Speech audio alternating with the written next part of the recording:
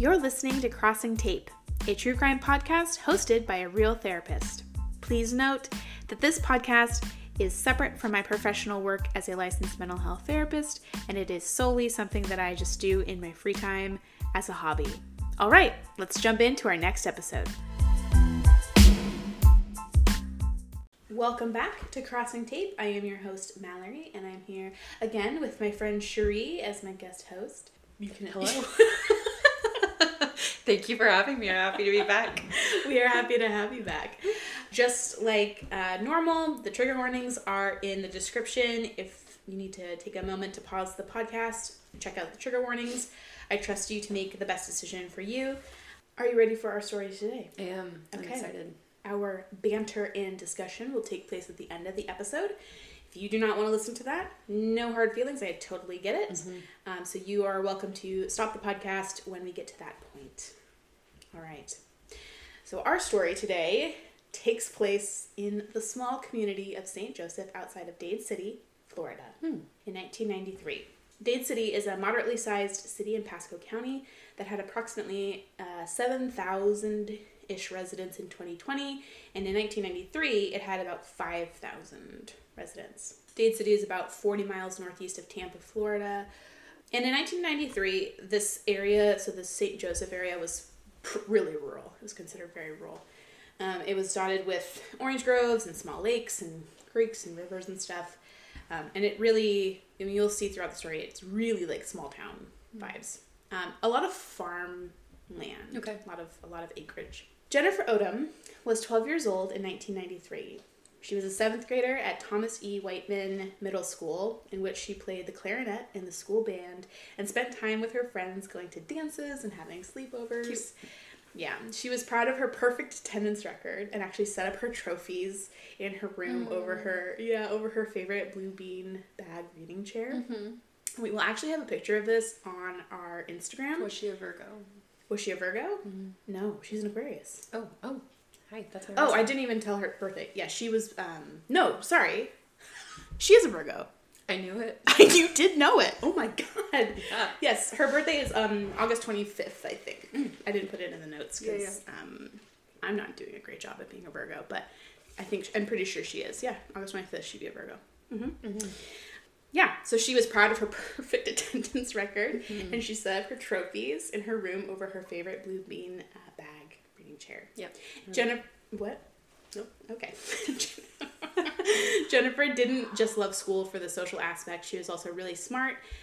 She was on the honor roll that quarter. She dreamed of taking the smarts to the courtroom and becoming a lawyer one day. Cutie. Yeah.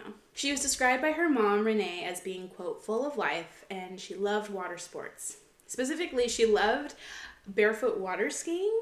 Wow. Yeah. I'm impressed. I am too. And she placed 7th best in the country for her age group. Oh. Yeah. She was the person who would climb on top of like the human pyramid as they were water skiing. Oh, I always thought that was amazing as a kid. Yeah. I still do. Yeah. As an adult, you think that's amazing? Yes, Me too. Yes. Also terrifying. Yeah. Could not be me. What was she not good at? Wow. I know. She was amazing. She was amazing. She was close to her younger sister Jessica, and would spend her free time making forts and swimming in the creek that ran through their 15-acre property. What a wholesome sweetheart. Her Springer Spaniel Gypsy was never far behind as Jennifer spent her days outside playing. And Gypsy, we actually have a picture of Gypsy on our Instagram. It's a picture of her in her beanbag with Gypsy there with her. It's very sweet. Jennifer's mother said that she regularly told her daughters how to stay safe and what to do if they're in danger. She told them to drop their belongings and run, stating, quote, zigzag the orange groves. I can find you in the orange grove. On Friday, February 19th, 1993, it dawned like any other winter day in Florida, crisp but not cold. Jennifer prepared to go to school, gathering her textbooks and her schoolwork in her teal backpack and grabbing her black clarinet case. She was a true Floridian, and therefore, even though it was chilly but not cold, she had jeans, a white turtleneck, a white hoodie, and then grabbed a red cashmere sweater for extra warmth. Suffocate.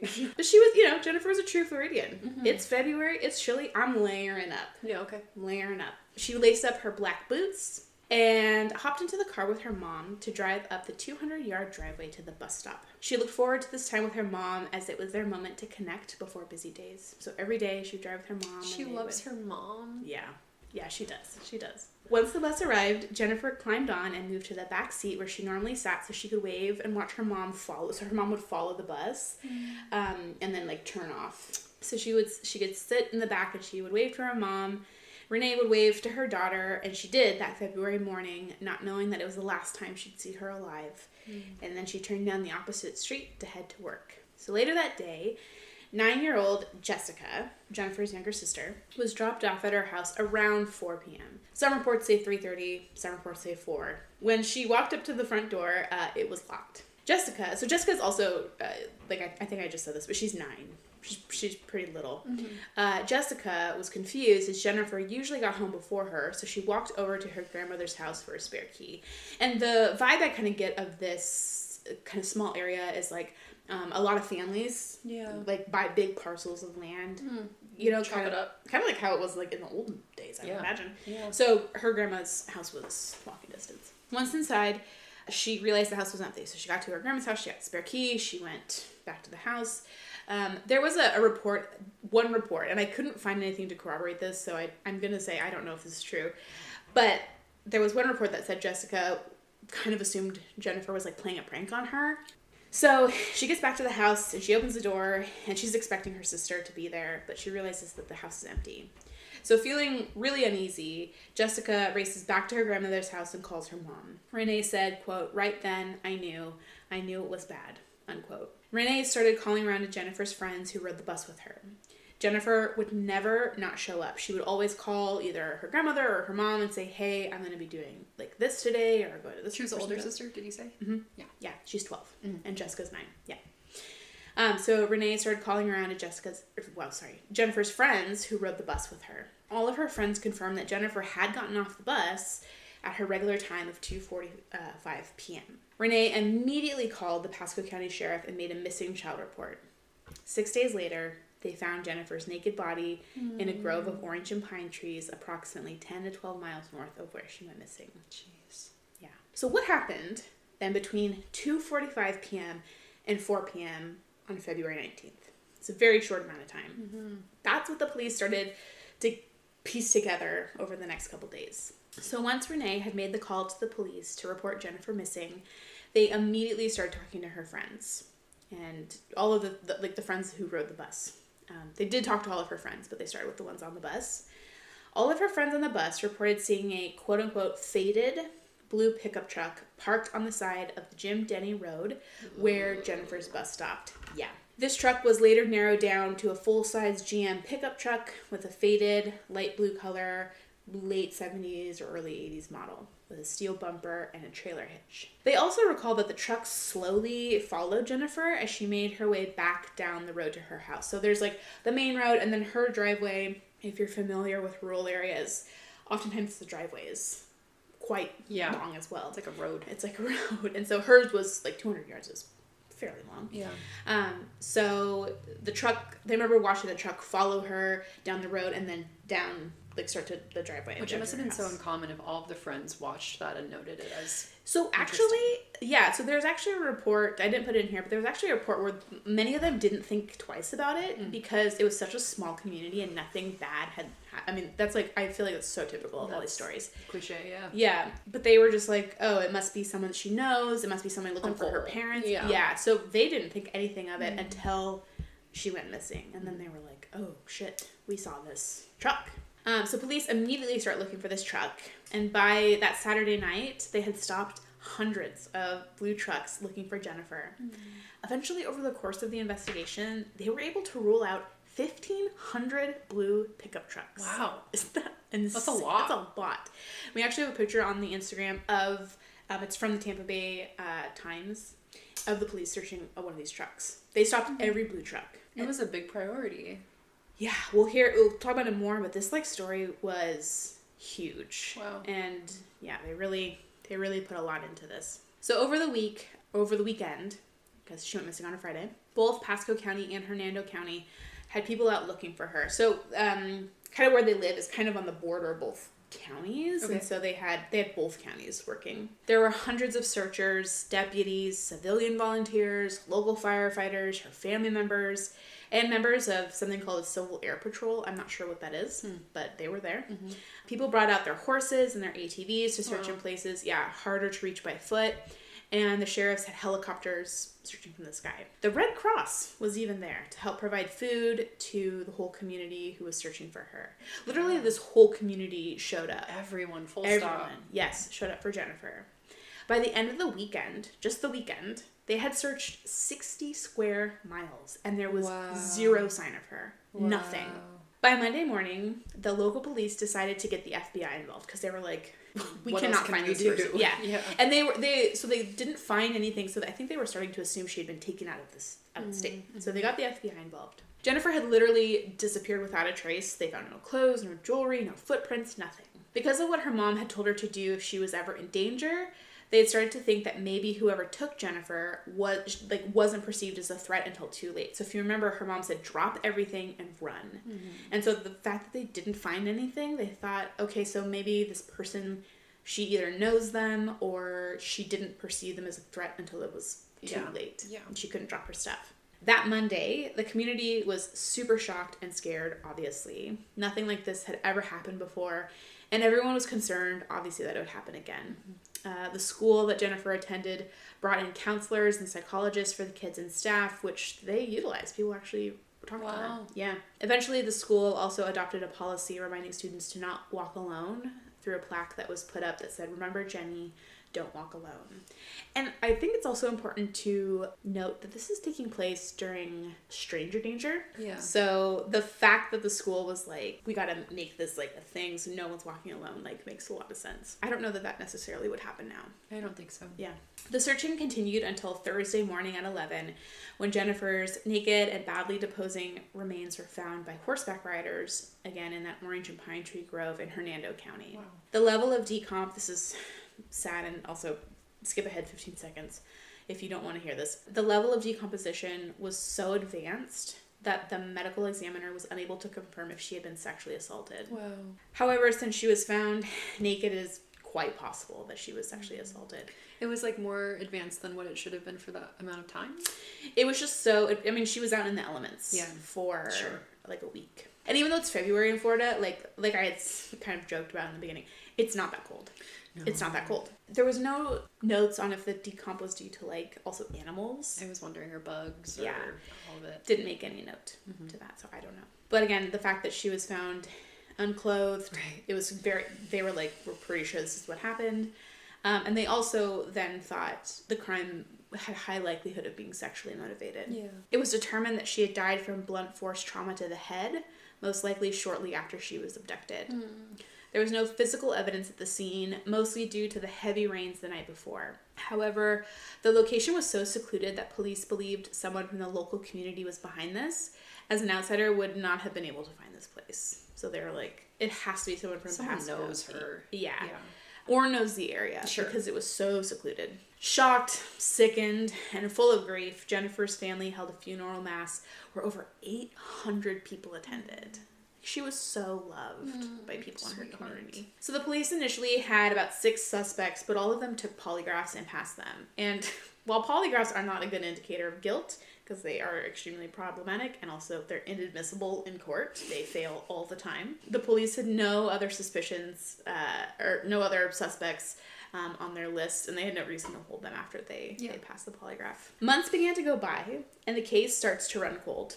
The police update the description of the truck, but no viable leads come in. Jennifer's parents cap the reward at $20,000, hoping that maybe someone with information will come forward. It's a lot of money today. It's a lot of money. So they hoped that if somebody with information was like hoping that the reward would grow, that now that it was capped, they would actually come forward with information, which no one ever did. In 1994, Jennifer's case was featured on Unsolved Mysteries, and while the local police had over 200 tips come in, none of them led to anything. None.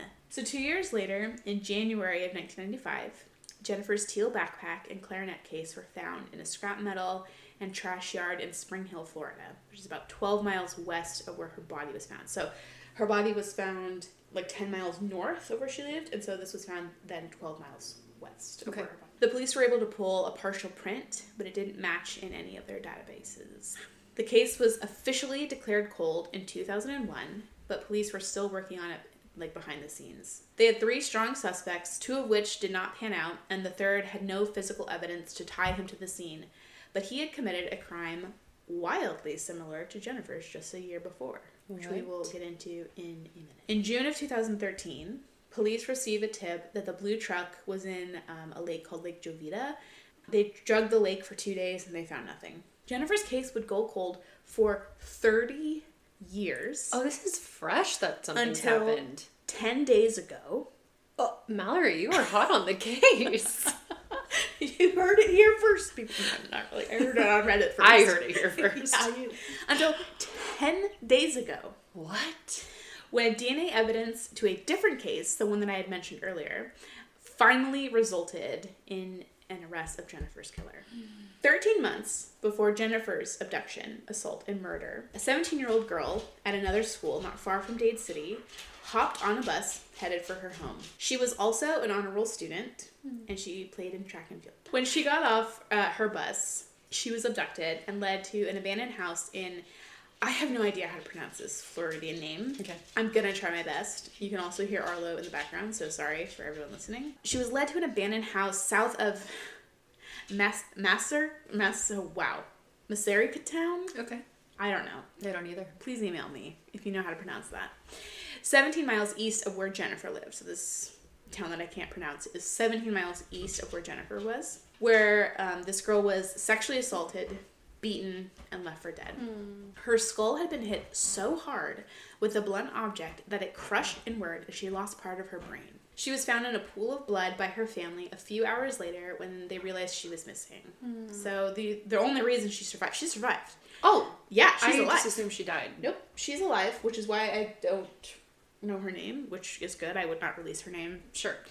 But yeah, she ultimately survived. She's paralyzed on her left side due to her injuries. But she was found because her family immediately started looking for her. Not that Jennifer's did it. I mean, they did. No, but they were able to find her. Yeah.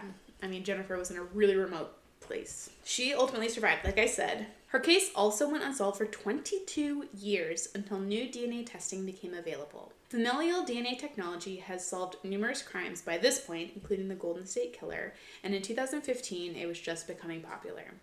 The Florida Department of Law Enforcement specialists ran the DNA from semen found on the unnamed victim who survived, and it led them to somebody named Jeffrey Crumb II. They pulled samples from Crumb II's father, grandfather, and brother, and it was a direct match to his father, Jeffrey Crumb, which was one of the 3 main suspects that they suspected, but they didn't have any evidence tied to him. There is a quote that says the odds of finding another match are 7.7 million, a number with 30 zeros. Okay. It was him. It's him. It's him. Jeffrey Crumb, like I said, was also the top suspect in Jennifer Odom's case, but because they had no physical evidence tying him to her, they couldn't do it. Police won't release the details around his indictment now. So they caught him for this girl, the girl that survived. He was charged in 2019 for the abduction, rape, and attempted murder of the 1992 case of the unnamed survivor. Yeah. He was given 2 life sentences in prison. For Jennifer's case, police aren't releasing a ton of details around his indictment, but it appears that there was some DNA that they had they're tying it to him, but they won't tell us, which is fine. What it was, yeah. It's fine. I believe you. He still has to stand trial for it. For Jennifer, the state attorney, Bill Gladstone, reported that they are pursuing the death penalty for her murder. Wow. Jeffrey Crumb he's been in and out of prison. He was convicted in 1981 of robbery and then 1985 of sexual battery. Ugh. Police think he has committed more crimes than he's been convicted of. So the Hernando Sheriff Office said they received an anonymous tip leading them to believe that there are more people who have not come forward who know more about Crumb's connection to this crime. So after 30 years, 10 days ago, Jennifer Odom's case was finally solved. Hi, listener. Quick update from Mallory, future Mallory. I'm editing this episode, and unfortunately there was two things happening in our discussion, and we're sharing a microphone, Sheree and I, in this interview, and you can really hear, especially in this episode, how the microphone was struggling to pick up some of what either one of us was saying. And so there's parts where I'm really quiet. I'm so quiet in some of the little sections that it sounds like I'm like mispronouncing words. And that's because Sheree and I are using one mic. I'm brand new to this, so I had no idea that I needed a second mic. I thought, oh, one mic will be fine. And it's not. So our discussion ended up being either really, really quiet, because at this point we had recorded a couple episodes. And so we were really comfortable. And I think we had moved too far away. We kind of like settled into our chairs and we were a bit too far away from the mic. So our discussion either got very, very quiet, or it was really screechy because we're like, talking loudly or like laughing or whatever. And so the mic had a really tough time kind of regulating that. So unfortunately, I spent the last hour and 15 minutes trying to piece together little bits of our discussion that were like within the right volume range. And honestly, I am hot. It's like 90 degrees in my house. I'm hot. I'm sweaty. I've been at this for an hour and a half. And I just decided, you know what? Better luck next time. Sheree and I will have many more episodes together. Our discussion really just centered on kind of exploring our feelings around the death penalty, especially as therapists, exploring our feeling around the humanity or the humanness of murder and anger and rage. And I wish that the audio had been better. And so I'm really sorry for that. I hope you guys enjoyed this episode. I am very glad that Jennifer's killer has been identified, and hopefully will never hurt anyone ever again.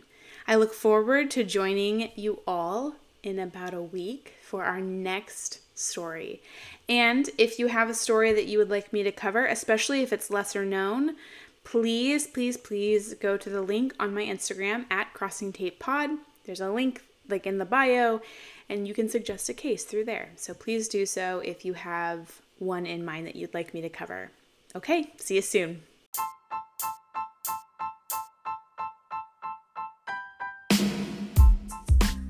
If you'd like to show your support for me and the podcast, please head over to Instagram and give us a follow.